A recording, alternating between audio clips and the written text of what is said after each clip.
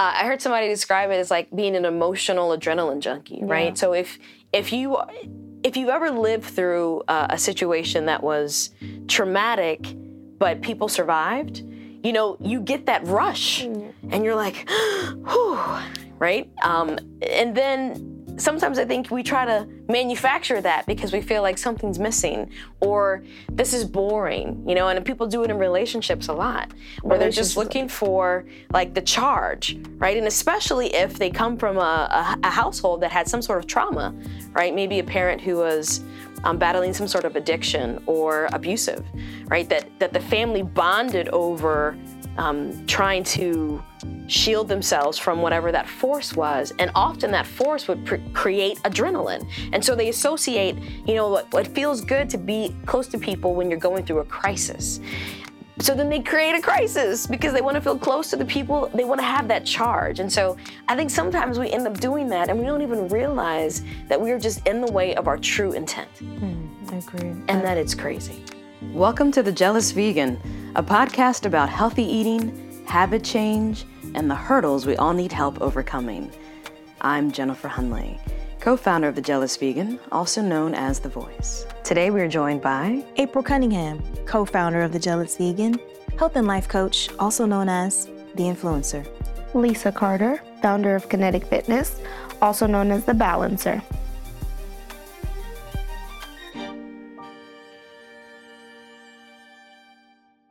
So you're actually listening to part 2 of our series on self-sabotage. So if you haven't listened to part 1, please stop right now, go back to wherever you're listening to this podcast and take in the first part of our discussion on self-sabotage. Okay, if you didn't do that, I'll go ahead and recap some of the main points from that earlier discussion. So, self-sabotage is any action that gets in the way of your intent. And so some of this material comes from an article published by Psychology Today called Why Do We Self-Sabotage, right? And so the idea is everybody knows that we should eat better. Everybody knows we should exercise. You know, all of these things are, you know, don't buy more than you need, so forth and so on. So if we know it, why can't we just do it? What is it that prevents us from accomplishing all of the things we want to do? And so this article talks through 6 ways that we self-sabotage. And we already discussed the first 3, but just for the sake of those who didn't have time to listen to the prior episode, I will list them here again. So number 1 reason why people self-sabotage is self-worth. You feel undeserving of success or happiness. Number 2 is control. Self-sabotage may not be pretty, but it's better than spinning out of control. And number 3 is perceived fraudulent. This is otherwise known as the good old imposter syndrome. So those were the first 3 reasons that we discussed in our last episode. And so tonight we're going to talk about the next 3. Number 4, for a handy scapegoat. And so the description is, oh, of course she left me. I was never around. Of course I failed the class. I barely studied for any exams. And these may be true things, right? But really, we turn whatever situation inward and we start to blame ourselves. Number 5 is familiarity. If you're used to being or feeling overlooked, mistreated, or exploited, it's strangely reassuring to put yourself in that position. Number 6, sheer boredom. Once in a while, we self-sabotage simply to push buttons. Sabotaging ourselves creates the familiar feeling of instability and chaos. Plus, if we're stuck at the bottom, we might as well brandish power while we're down there. So those are the next 3, or the final 3 reasons the article points out. So for a handy scapegoat, familiarity, and sheer boredom. Okay, so I'm just going to play devil's advocate for a moment. Poppycock. Nobody self-sabotages. Either you do it or you don't. It's like, you know, get it done or quit complaining. Like, it's just about my It's just about your willpower. Do it or don't do it, but don't complain about it and don't blame anybody else. Willpower. Make it happen. Yeah, if it were that simple, then everyone would be exactly who they want to be. Okay, so some people would say they're weak then. And that may be true in some instances, but I don't think that that's the majority of people, right? When you see someone who is, I'll use something like someone who's homeless, right? Do you think that that's what people want for their lives? That that's what they're aspiring to? When people are incarcerated, do you think that that's what they want for their lives? No. Anyway. And I would counter argue, well, here's the thing. No, I don't disagree, right? I said I was going to play devil's advocate for a second, and somebody would say, the devil doesn't need any more advocates. Is that you that says that to me? Never said that, but that's a good one. That is a good one. I feel like, yeah. But I think, to your point, right, like homeless, right? So there are lots of reasons first people are homeless, and a lot of people, just to be realistic, a lot of homeless people, or not a lot, there are homeless people who are mentally ill. Yes. So there's that, right? But there's the idea that I want to touch back on what you said of weak, right? I said they're weak, and you're like, that may be true. And I specifically touched on that because we have this idea of like weak and strong. I was talking to a client of mine, and he's like, I don't think that a man should be shy. That feels wrong that a man should be shy. And I thought to myself, shy is not gender bound. That's a human emotion, right? No, but seriously, but for him, it was just like, he kind of felt a little bit ashamed that he wasn't more gregarious maybe. And I thought to myself, that's just you. There's no shame in it, right? What came with it was this connotation of weak or strong for a man. Mm-hmm. And so I bring it up to say that there's so much emotional and mental perception around our actions and our feelings that inform the sabotage, right? So the idea that how we feel about a situation or an experience that makes us feel inferior or makes us doubt our self-worth becomes the thing that gets carried forward, and the actions we take, destructive or constructive, to compensate for that feeling, which can be largely subconscious. And a lot of people would say, this is all psychological babble, but I will say that from my coaching practice, it's very much so true and alive in the way people choose to cope with and navigate the human experience. And one of those things that I viscerally have a reaction to is weak or strong. We are all trying to survive and navigate the human experience. I agree with you there. But I do think that there are, that people are unaware of the fact that they are in their own way. Yep.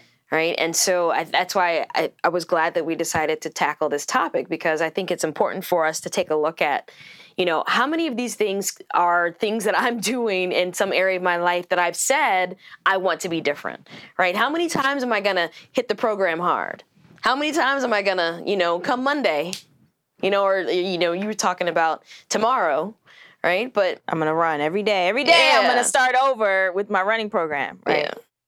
And that's the thing that I would say to the person who maybe had your devil's advocate responses, those people are weak. I feel like people who approach this idea of self-sabotage with that mindset of like, not me, other people do that, but I would never do such a thing. Like, those people, I feel like, are not really in tune with themselves and like their life day to day. If you ask those people, I feel like if you were to dig a little deeper and go beneath the surface, like think of something that you didn't accomplish and think of a time that you possibly self-sabotage. Off the bat, they would say, oh, I don't have a situation like that. But if you could dig a little bit deeper, they would find that there are absolutely times that they have self-sabotage, and there are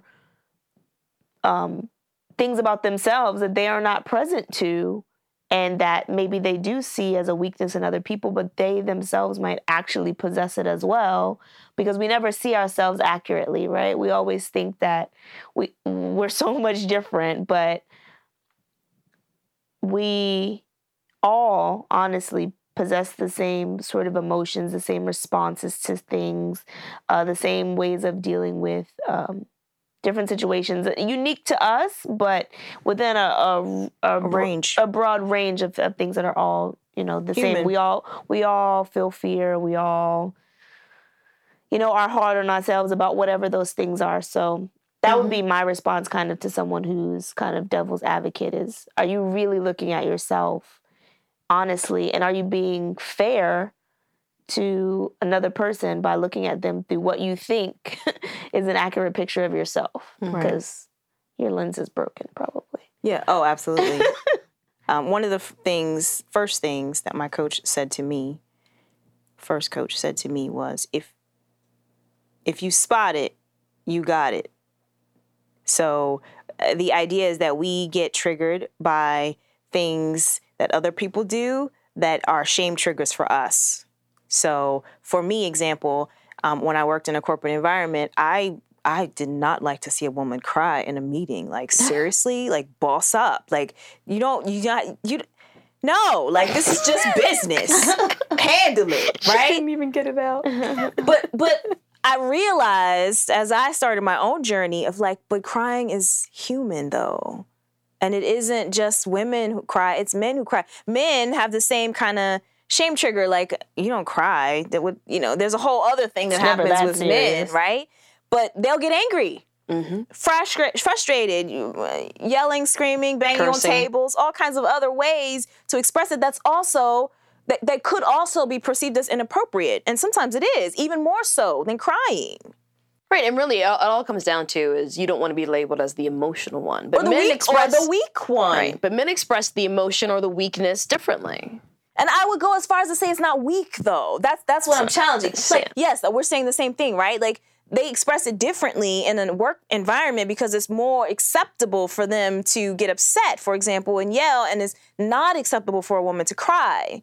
Whereas it's an expression, though, of the human experience that's just, it's a different expression of the same human experience. But to go back to what I was saying is that I felt triggered when I would see women crying in the workplace because I thought it was weak. It's not actually weak. It's just I thought it was weak. So and I had moments when I would want to cry. I got emotional, pressure and stress and whatever, and I wouldn't because I'm like, no, and no one's going to see me cry, right? Yeah. But the real strength was, for the women that I witnessed, the real strength was being able to be seen, right? And to be seen as, air quote, weak, but also human, right? Which was something I was responding to in them, but it wasn't them. It was me. Because then I would say, well, why do you feel like it's weak to cry? Like, right. what situation did you go through, or what was your experience in life that made you feel like it's weak for a woman to cry in these sorts of situations? And there's always some sort of trigger point to that where we create a defining line of like, this is not acceptable or this is acceptable, and when you really get to the heart of that, there's probably something way more serious and way more deep that even made you have that mindset in the beginning, right? Of like, we don't do that. So, right. Yeah. Right. And what's always so curious to me is that oftentimes we think the problem is someone else's. Because if you talk to me then, I'd have been like, she's weak. She needs to boss up. She doesn't know how to actually work in a work environment and be like, do you know how, does she know how many men we work in here with and what they're going to say and what that looks like? Like, right? It's the whole thing. And I would put it on this woman, this external thing. Right. When really the problem was mine and my perception of this external thing. And I call it out because it happens so often that we put the blame for our feelings and our shame triggers. We put that blame on somebody else or something else or some experience that is beyond our control, because it's easy to do that. It's easy to blame somebody else. It's easy to blame this past experience that you can't change versus, to your point, Leila, looking at ourselves and saying, what's happening here? Why is that a thing? Why am I feeling tension?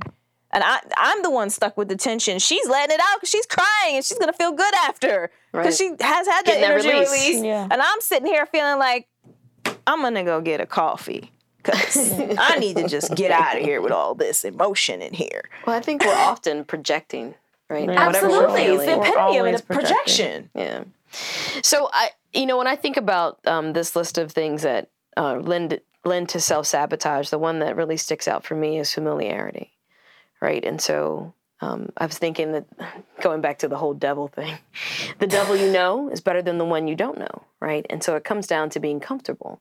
And so while we may say that we don't like something about ourselves, and in my case, I'll say, I don't like being overweight, and I can give you all the reasons why it's bothersome. When I think about why I am where I am, I can also pinpoint all the times that I sabotaged myself, and it became, and I think that everybody struggles with this in relation to habit change, whether it's about food or anything else, is, well, that's what I know. And it's uncomfortable to think about doing something that is outside of what you know or what you're used to.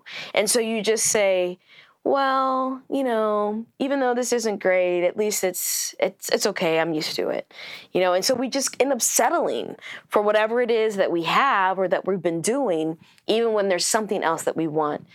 But we can't get to it because, I don't really know what it's going to feel like. Mm-hmm. And so there's some anxiety and trepidation and fear associated with it that prevents us from being able to make the change. Yeah, absolutely.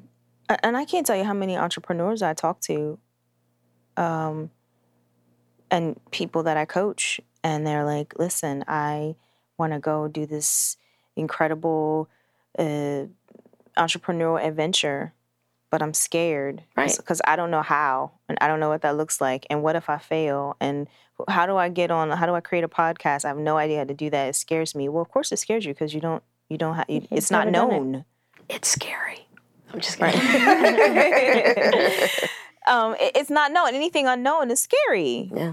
But that's by design. Like, if it were known, you wouldn't have any fear of it. And it's also the idea of, like, people get stuck in the how. How do I do it? I don't have all the elements. Who would I line up? How would I get to what resources do I need? I have no idea how. And so because they're stuck in the how, they don't do anything. Yeah, and I think we talked about it in last week's episode, is that really the challenge is that it's not the how, it's the why. Right. So I won't say don't worry about how, but set that aside for a moment and focus on what is it and why do I want it? And then if those two things are strong enough and clear enough and loud enough, then the rest falls away and you'll figure that part out. Right, yeah. And I would even go a step further to say that the how, I say this all the time, is the how becomes illuminated when you're clear on the what and the why. When you know what your point on the horizon is, the how is a matter of setting down steps on the lawn. Like, okay, I know I'm going to the driveway from the front door, so I'm just going to put down a stone here and a stone here. Oh, and if there should happen to be something in my way that I can't put a stone down directly, then I'm just going to put it a little bit to the left or a little bit to the right, but either way, I know where I'm going. The how you can find the how in the flow of it, right? In the path of it. That's not the important question. Why are you doing it? And where are you going? What are you doing? Yeah, I think it's like rock climbing, And I wish I knew the name of this guy that somebody on the plane across from me was watching this 60 Minutes special about this guy who does free climbs, like these insane free climbs. And so, I could hear it, but of course I'm watching it and I'm thinking about, why would somebody do that? And then later someone mentioned it at a dinner, and we were talking about the idea that the guy, he will do it with a harness the first time. So he knows, and he's trying to feel his way through it. So, the path is not defined for someone who's rock climbing, but they know what to look for and they know what to feel for. And they're like, well, I'll find a way. Yes. And that's what it is. Find a way. Yeah. Mm-hmm. I really wish that people, kids, get this intuitively, right? Mommy said no cookies. before dinner. Great. It's after dinner. Let's have some cookies. Or mommy said, take the trash out, but she didn't say when. Like they're always like putting together Loophole. how to find that loophole. I'll find a way. If I don't want to do it, I'll find a way to avoid it, or I'll find a way to like slide through the loophole. But you didn't say, you said I couldn't have any red jelly beans. You didn't say anything about yellow, right? They're very quick to like find the hole. And I feel like as we age, our minds become very confined by constructs, and it's just like, well, if I don't know how, then that means I can't do it, versus I'll just find a way. Mm-hmm. Yeah. There's always a loophole here. There's always like constraints that we can't see, or maybe these constraints don't actually, that's my favorite, the constraints don't actually exist except in our own minds. Who told you you can't? Yeah. And it's like, oh, I told myself. I felt that way about a podcast. It was your idea, Jen, to have a podcast. And I was Say just that like, again? What was that? It was your idea. What was it? Oh. I'm looking at Lisa now because you know. Switzerland. Poor Lisa's having to wave her white flag all the time. Like, don't get me involved in this. I'm Yeah, Switzerland. but so you're like, I think we should have a podcast. And I'm like, I don't have time for a podcast. How? I don't know. How? I mean, this is like Apple, and we got to do all these things and elements, and oh my goodness, I don't know how to do that. And what kind of equipment do we need? And we got to buy mics, and like, so we had several. We bought a mic before that didn't work, and we tried in different places, and it's just like, oh, this is a lot of work. I don't know how, and I don't know how. How are we gonna get it? It was like a big thing to work up and like get into the Apple store, and we had, it was like all this stuff, and every step for me was like, I was paralyzed sometimes by like, oh my God. And then that first episode that we released, I remember saying to myself, I'm still unhappy with the audio quality. I want to go back and fix it. Point being, I was afraid to release it. Yeah. I was just like, let's just wait. Let's just re-record it, right? There's the idea of like, let's be a perfectionist about it. Let's get it, air quote, right. When really, it was a fear of releasing it. Right, so we could have had a dialogue about making it perfect, right, but that would have been sabotage. Yeah, absolutely. Right, from like, just get it out there, start somewhere, and give yourself room to find a way. And now here we are, more than 20 episodes later, and it's pretty smooth. And season 2. We're in season 2. Look at that. Woo, woo. Woo, woo. Yeah, I think the other thing that sometimes, going back to the idea of familiarity, is that sometimes people are so accustomed to chaos that they will create it, even if it doesn't exist, right? And so what do we call that? When someone's like drama-driven, right? Crazy. Diva. Yeah, but it's like, I heard somebody describe it as like being an emotional adrenaline junkie, right? Yeah. So if you ever lived through a situation that was traumatic, but people survived, you get that rush, and you're like, whew, right? And then sometimes I think we try to manufacture that because we feel like something's missing, or this is boring, and people do it in relationships a lot, where they're just looking for like the charge, right? And especially if they come from a household that had some sort of trauma, right? Maybe a parent who was battling some sort of addiction or abusive, right? That the family bonded over trying to shield themselves from whatever that force was. And often that force would create adrenaline. And so they associate, what feels good to be close to people when you're going through a crisis. So then they create a crisis because they want to feel close to the people. They want to have that charge. And so I think sometimes we end up doing that and we don't even realize that we are just in the way of our true intent. I agree. And that it's crazy. That makes a lot of sense. Yeah. It is crazy, but I think the most prevalent way that you do see this, lived out is in relationships. People tend to be in relationships that from the outside, people are like, what are y'all even doing? Like, why are you guys together? You screaming and yelling all the time, but they're like, I love it, it's exciting. And then people are like, and then we make up and it's great. And it's like, what is it though? It can't be good for you. It's not good for you. I mean, you literally live in a place of fight or flight, which we know is awful for the body.